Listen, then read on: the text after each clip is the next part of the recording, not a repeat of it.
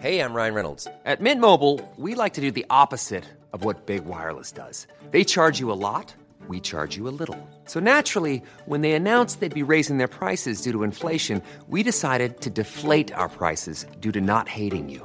That's right. We're cutting the price of Mint Unlimited from $30 a month to just $15 a month. Give it a try at mintmobile.com/switch. $45 up front for 3 months plus taxes and fees. Promo rate for new customers for limited time. Unlimited more than 40 gigabytes per month. Slows full terms at mintmobile.com.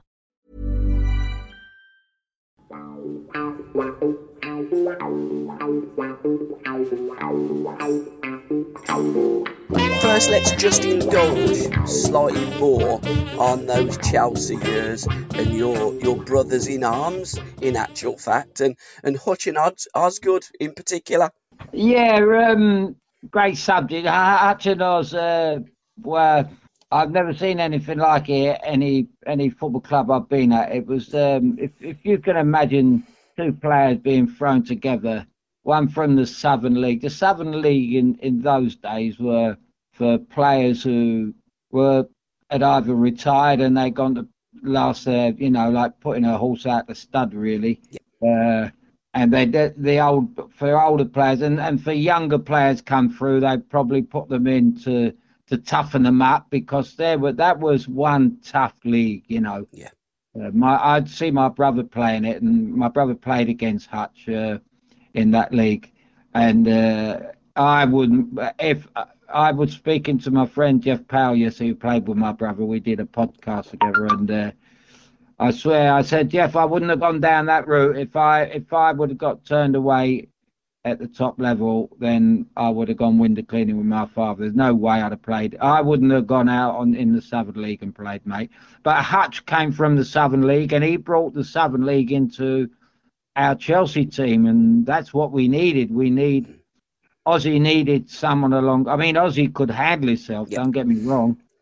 But Hutch was like his minder. Ossie was bigger than him, taller than him, and he could look after himself, Osgood, but Hutch watched his back wherever he went all over the field. And if anyone, I've seen Hutch many a time just glare at centre halves and they hit Ossie. And I remember the instance at Nottingham Forest when big Sammy Chapman did something, and he's a big mean centre half, and in a flurry in 60 seconds. Sammy was carried off on a stretcher, and Hutch was walking beside him with a broken arm, being red carded. But that's how tough he was, Hutch, But he brought that into our team and give us that. I wouldn't say it was inspiring, but he was a great outlet for us. When Charlie and I couldn't play, we could just throw it up in the air, and there would be Hutch, Now, many years later, you bumped into Sammy, and you recalled the story about that incident with him, didn't you? I did. I reminded him that he forgot. Sammy kind of he blanked that one. He smiled. I think. But no, I've got to say that.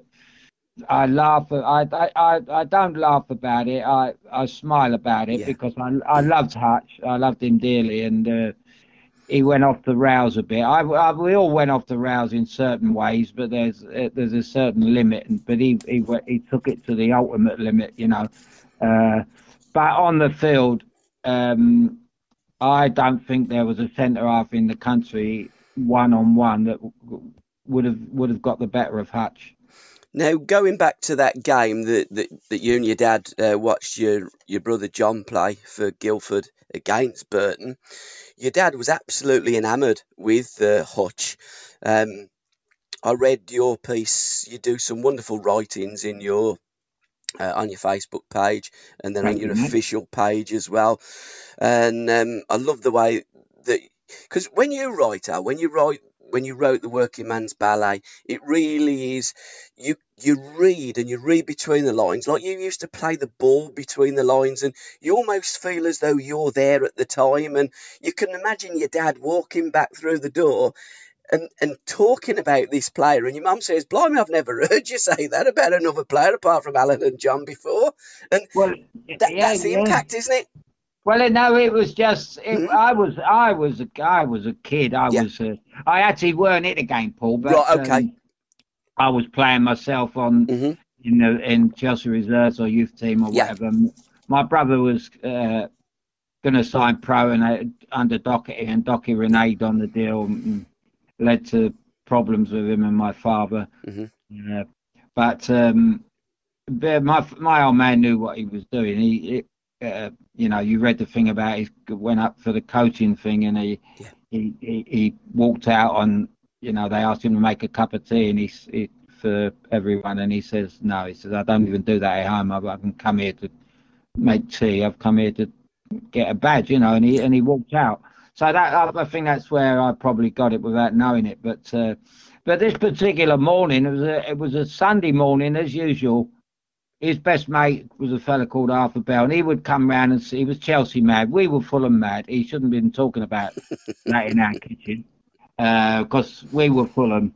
And he was Jimmy Greaves mad, and he was always on about Jimmy Greaves. And my dad had stopped him. All right, Arthur, enough's enough. He says, you wait till Alan wears his number 8 shirt. You'll see a player. And he says, oh, by the way, I see a fella play yesterday against John, and he didn't rave about him. Yeah.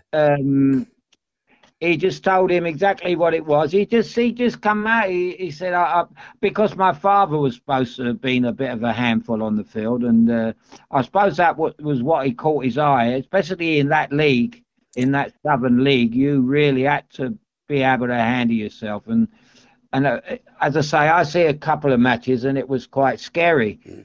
And he just said, there's absolute this kid could be anything. He was no Osgood. He was the complete opposite of Osgood. He was never going to be a Jimmy Greaves. His control wasn't great. He was a raw. Actually, that's what I think my dad might have said. He's raw, and there's no telling what he could be if a good manager, if someone like Waddington had got hold of him, he'd have made him into. He'd have got the very best out of him, let's put it that way. And I think Hutch would have played a lot longer under Waddington, because he would have sat him down and say, look now, Ian, you don't get no medals. You don't get for putting your head where you shouldn't. Fools rush in. Yep.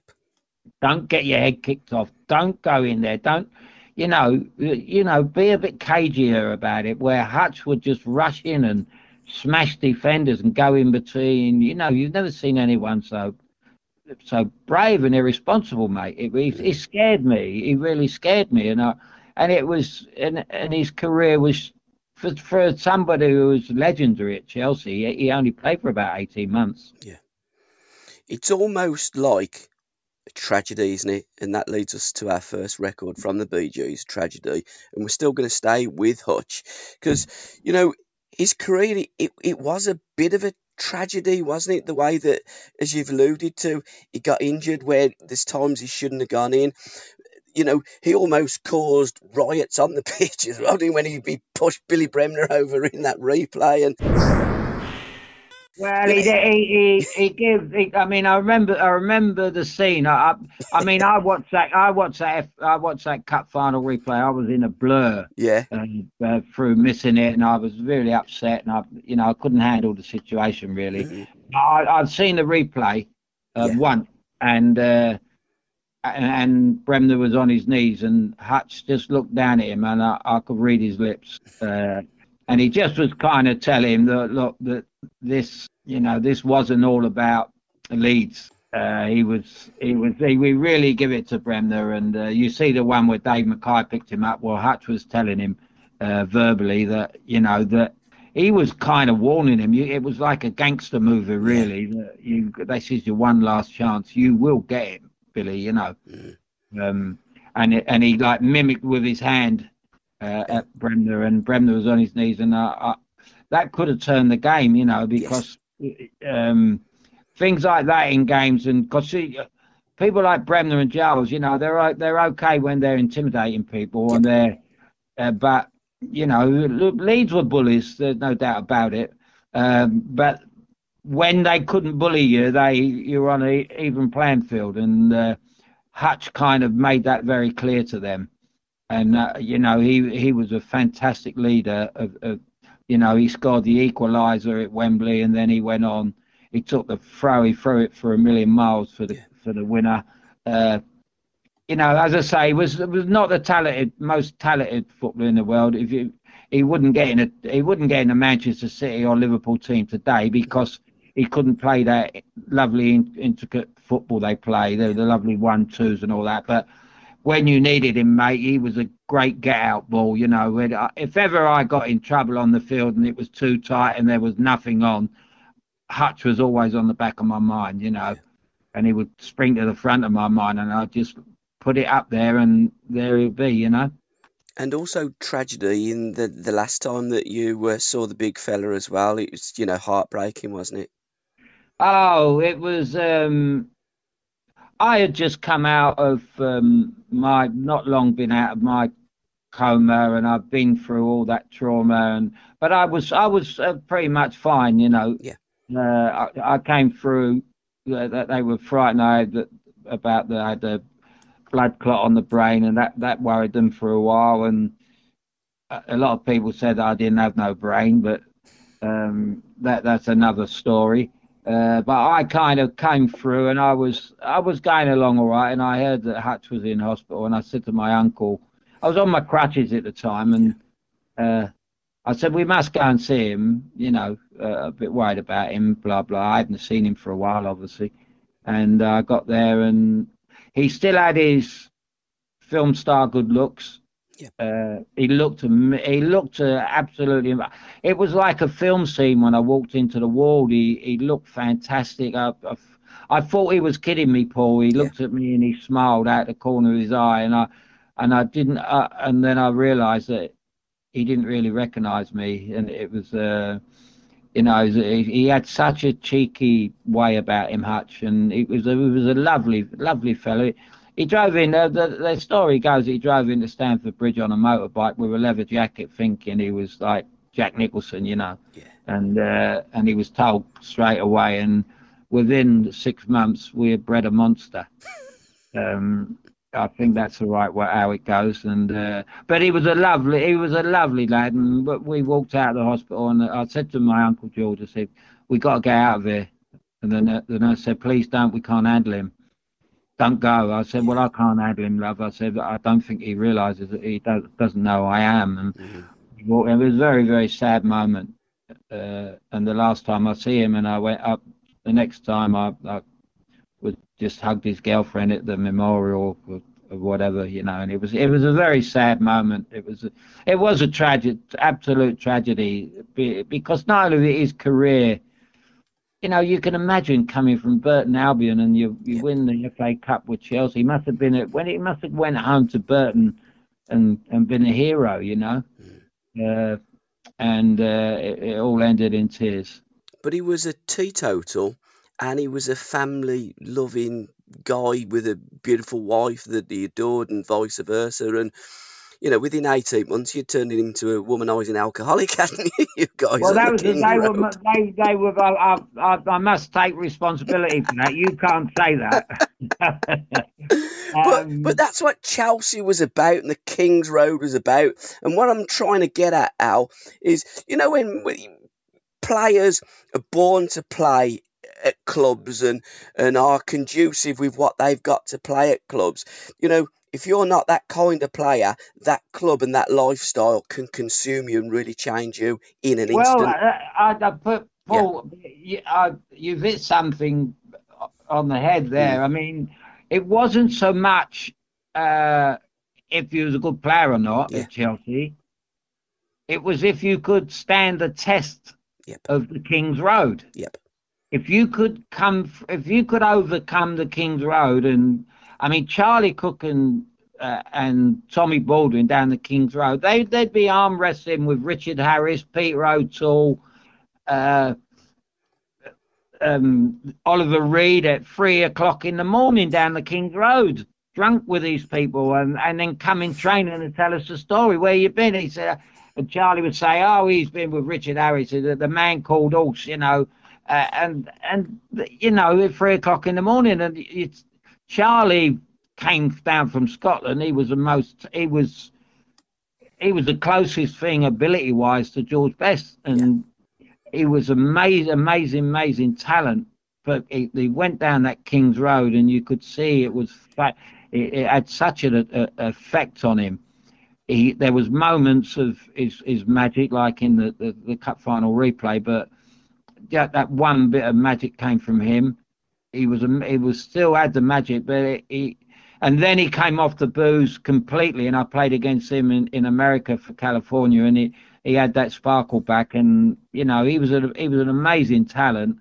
But the King's Road, he couldn't. He took on the King's Road, and he beat him. I think the King's Road beat many.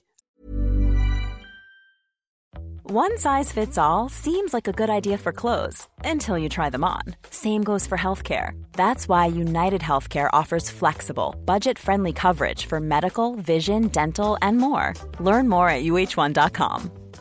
I'm Sandra, and I'm just the professional your small business was looking for. But you didn't hire me because you didn't use LinkedIn Jobs. LinkedIn has professionals you can't find anywhere else, including those who aren't actively looking for a new job, but might be open to the perfect role, like me. In a given month, over 70% of LinkedIn users don't visit other leading job sites. So if you're not looking on LinkedIn, you'll miss out on great candidates like Sandra. Start hiring professionals like a professional. Post your free job on linkedin.com/people today. As did Chelsea. Your iconic team beat many. Hutch, although he did go to Chelsea, almost never, well, it wasn't an almost, but your dad did tell Bobby Robson on a train journey with you on the way to Highbury that Fulham should have a look at him as he did with you. But strangely, Fulham didn't with both, and you both ended up Chelsea legends. But I suppose that's the way it is, isn't it? Some listen, some don't. Well, absolutely. I mean, I know that's. I think that is a way of life. Going back to yesterday with this thing with Jeff, I did. You know, we talk about how one man can change your path in life. One manager, wrongly so, which I'm so against management in that way, and suits. They can ruin you, and one man shouldn't have that much power. And my father, very innocently, Bobby Robson was manager of Fulham.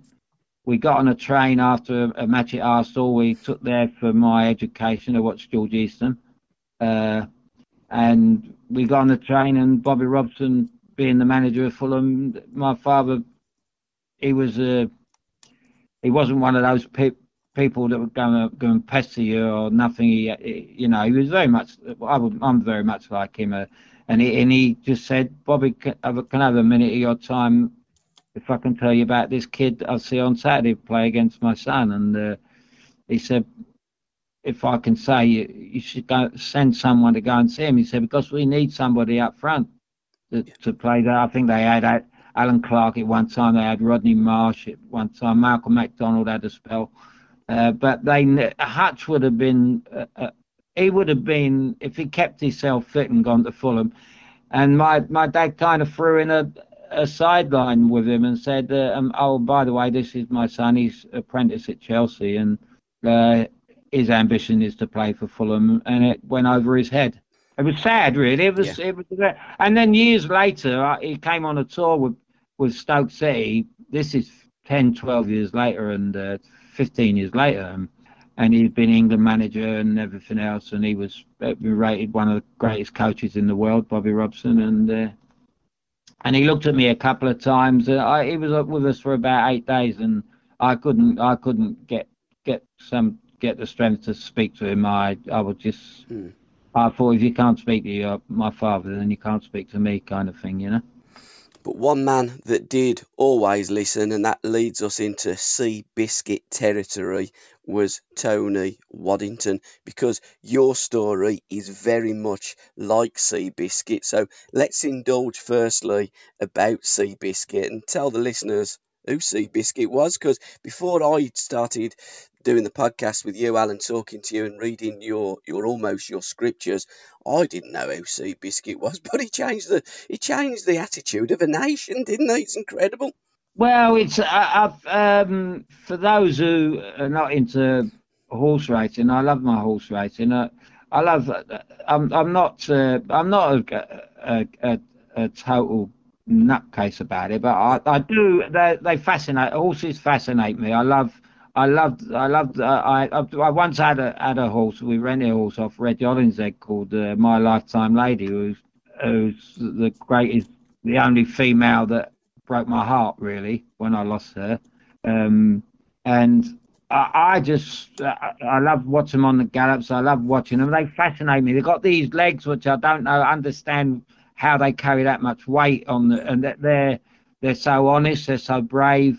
They're wonderful animals. And I read about Sea Biscuit. I went to Sea Biscuit Day in Santa Anita when I come out of hospital, and I followed the story, see the film, and yeah, the story was so much like what happened to me with Tony, because it was a horse.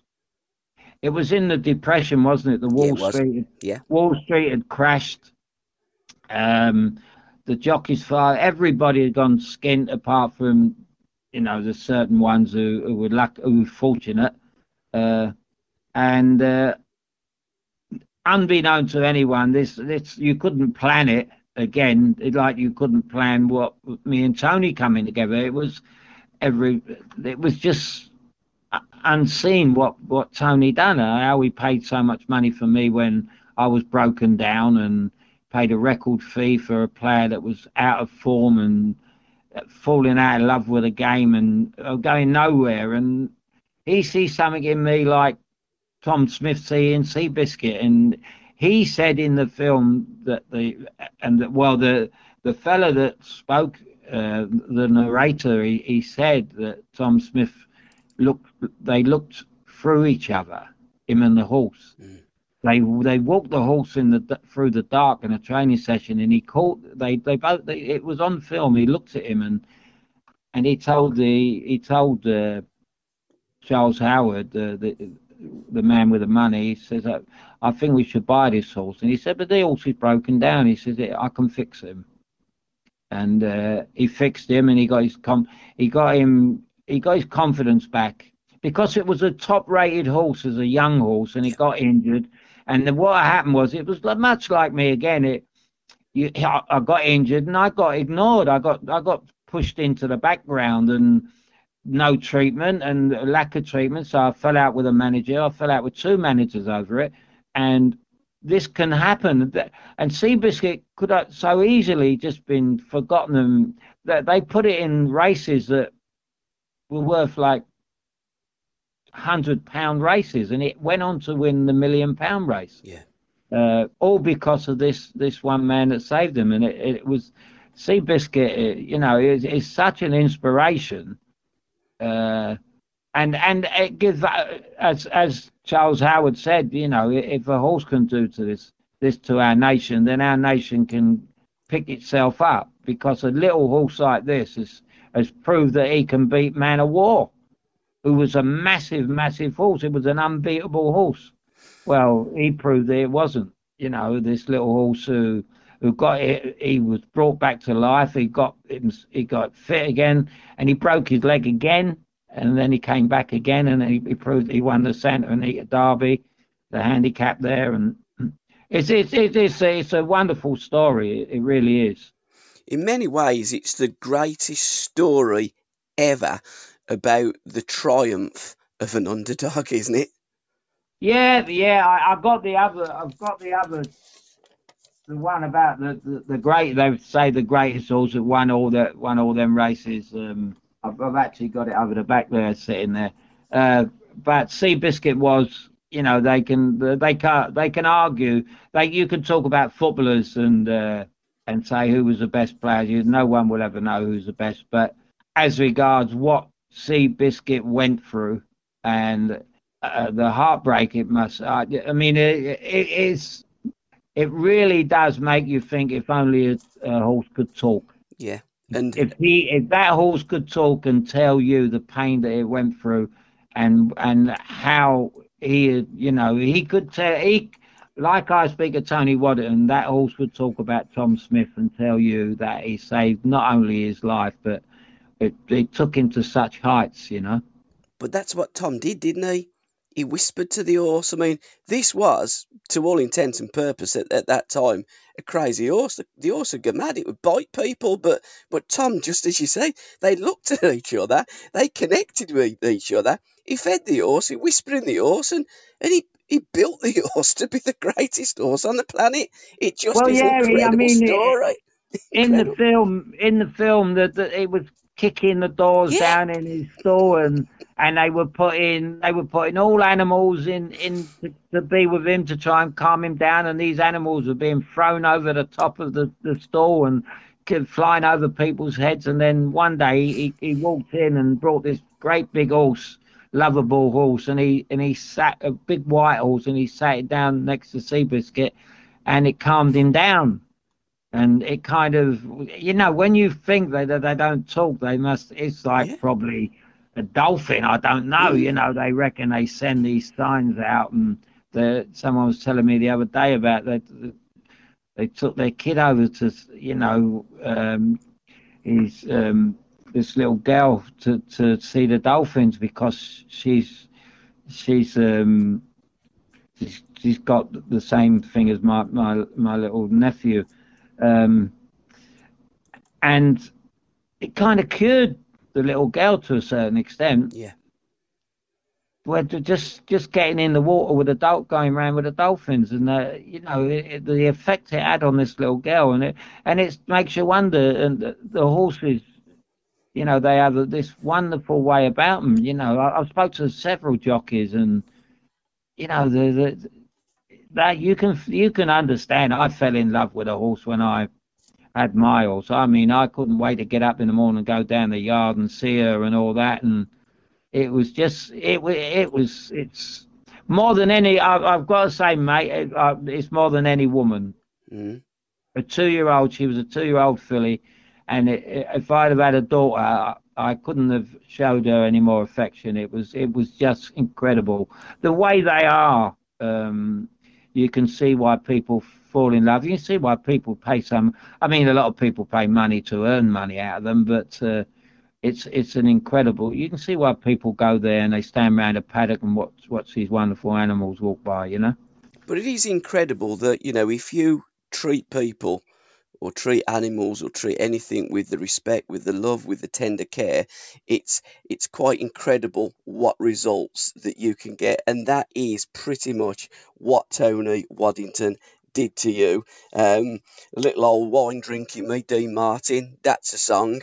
And a song that reminds you of the time when you went back to Chelsea for Stoke, scored the goal that got Stoke into Europe with a 1-0 away win, and that you were waiting for the train, and the gaffer turns up with a crate of champagne and sorts all you boys out and sticks an extra one in your bag, looks at you, smiles, just like Tom did to Sea Biscuit, and you guys were just up and running, and you could, I don't think there's an argument, I don't think anybody would say anything different, that you played your best football at Stoke, and that was because of a guy that connected with you, that got to the inner Alan Hudson, water pitches for you, done everything for you, put you on that football pitch, made you you made yourself the greatest midfield player in the world at that time.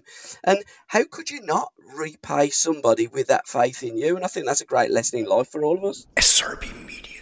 But I think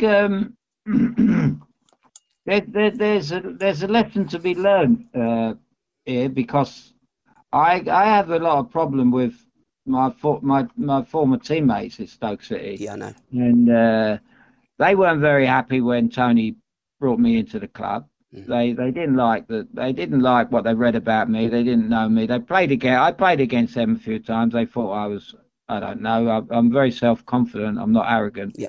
And what they don't understand, these people, and I've told them, and I write certain things, and I send it to them, actually, and I make sure that they see it, that what Tony did for me, they thought Tony was going out of his way to do this just for me, because he paid a lot of money for me, and they thought that he had to make it work for me because his head was on the line, because he paid then £250,000, which was a record signing, the most money ever paid. They thought he was under pressure, so he had to get the best of it. Well, that was nonsense. That was absolute, complete nonsense. What they didn't understand was, and Tony told me one day, I went in to see him one day about one of our players complaining about that he wouldn't let him, Jackie Marsh, they wouldn't let him go. We were sitting having a pint, and Jackie said he won't let me go to Los Angeles in the summer. And I said, well, what's all that about, Jack? And I wasn't captain of the team, and we were sitting next door to Tony's office, basically. He was in the social club. And I said, what's all this about, Jackie? And I said, before you go any further, if you badmouth him, mate, we don't drink together anymore. Yeah, I said, because you're out of order. If you're going to say something about somebody, say it to their face. I said, so don't sit here doing this. I said, but you just tell me. And he told me, and I got up and I walked out the bar, and I walked in and knocked on Tony's door. It was only like not even a minute's walk. It was next door to the ground. And I knocked on his door and I sat down with him, and he couldn't. The only time I'd been in his office apart from a Saturday to pick up my tickets, and I was surprised to see him. I'd only ever seen him in a restaurant and a bar. I'd never seen him anywhere else. And he went, oh, Alan, what can I do for you? To listen to the rest of this podcast, please go to www.patreon.com/SRB Media, or just follow the links in the description. Thank you. SRB Media. When you make decisions for your company, you look for the no-brainers. And if you have a lot of mailing to do, Stamps.com is the ultimate no-brainer. It streamlines your processes to make your business more efficient, which makes you less busy. Mail checks, invoices, legal documents, and everything you need to keep your business running with Stamps.com. Seamlessly connect with every major marketplace and shopping cart. Schedule package pickups and see your cheapest and fastest shipping options from different carriers, with rates up to 89% off USPS and UPS rates. And with the Stamps.com mobile app, you can take care of mailing and shipping wherever you are. Make the same no-brainer decision as over 1 million other businesses with Stamps.com. Sign up with code PROGRAM for a 4-week trial, plus free postage and a free digital scale. No long-term commitments or contracts. That's Stamps.com. Code PROGRAM.